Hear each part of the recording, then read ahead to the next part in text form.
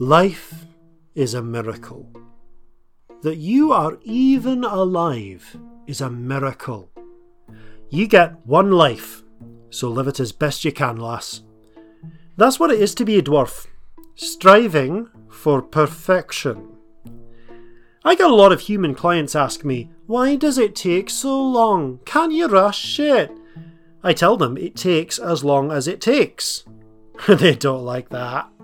But time is part of the price of quality, and you can't skimp on quality, especially with the work we do. I got my start as a metal worker, and back then we got orders for a lot of poleaxes, back before the muskets really took over. I mostly did officer work or for elites, because I could not bear to churn out cheap shite. Oh, they wanted quantity, and they got it, on account of we'd put a whole slew of dwarves on the job, but they paid for quality as well. You see, we didn't cut corners. We didn't put out shite. The humans wouldn't have known if we had. Their standards are so fucking low. But I would.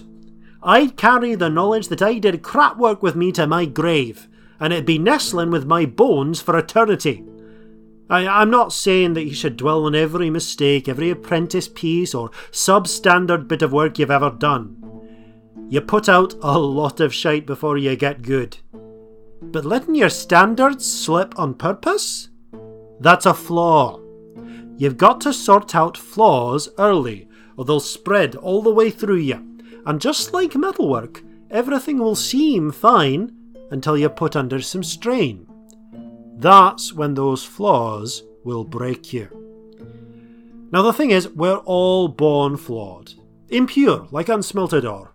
Sometimes we don't get burn at all. Too much spoil mixed in with the ore, and the pure metal goes down to Moradin to sort out. You've heard the Skalds say that when the giants slew Moradin, they killed half the dwarven soul, so one babe in two gives up their half soul so another can live?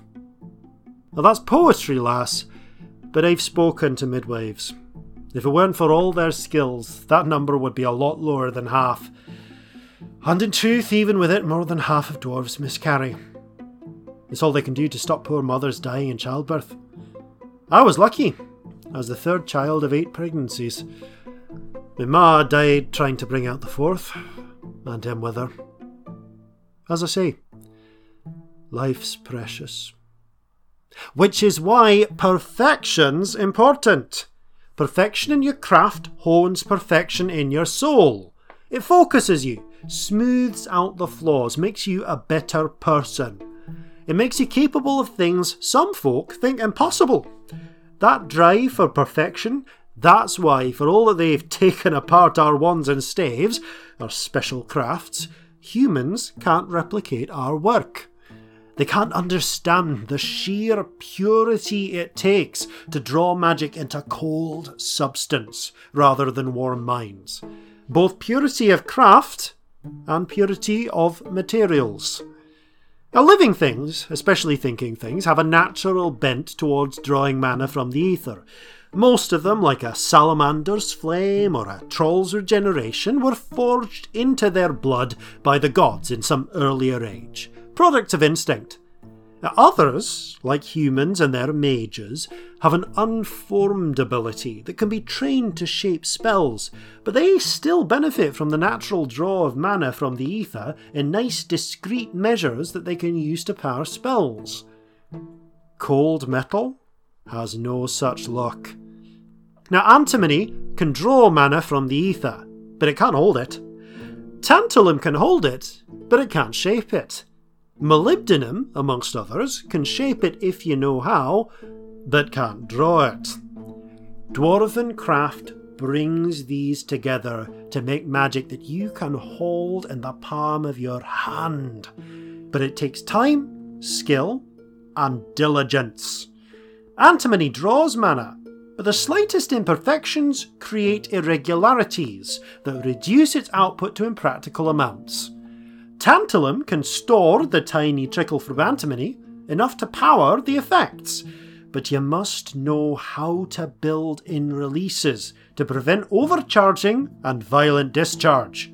Molybdenum and other effectors can create physical effects, but these are so pure, so elemental in nature, that you must be willing to spend days or weeks carefully building one effect upon the next, ordering the release of power in a specific program, incorporating delays, switches, splits, or what you produce will be meaningless. All of this is work that a mage does half on instinct, but an artisan must painstakingly achieve step by step. Perfection is essential. Anyway, the point I'm making after all of this, lass, is that you fucked up. The antimony you've processed is only 98% pure, or to put it another way, 2% impure. That is a ridiculous flaw. If we try and build a one with that as a core, the mana flow is either going to be non-existent or so irregular it'll cause the tantalum to explode in someone's hand. Melt it down and start the purifying process again. Get it right. Strive for perfection. That's what it means to be a dwarf.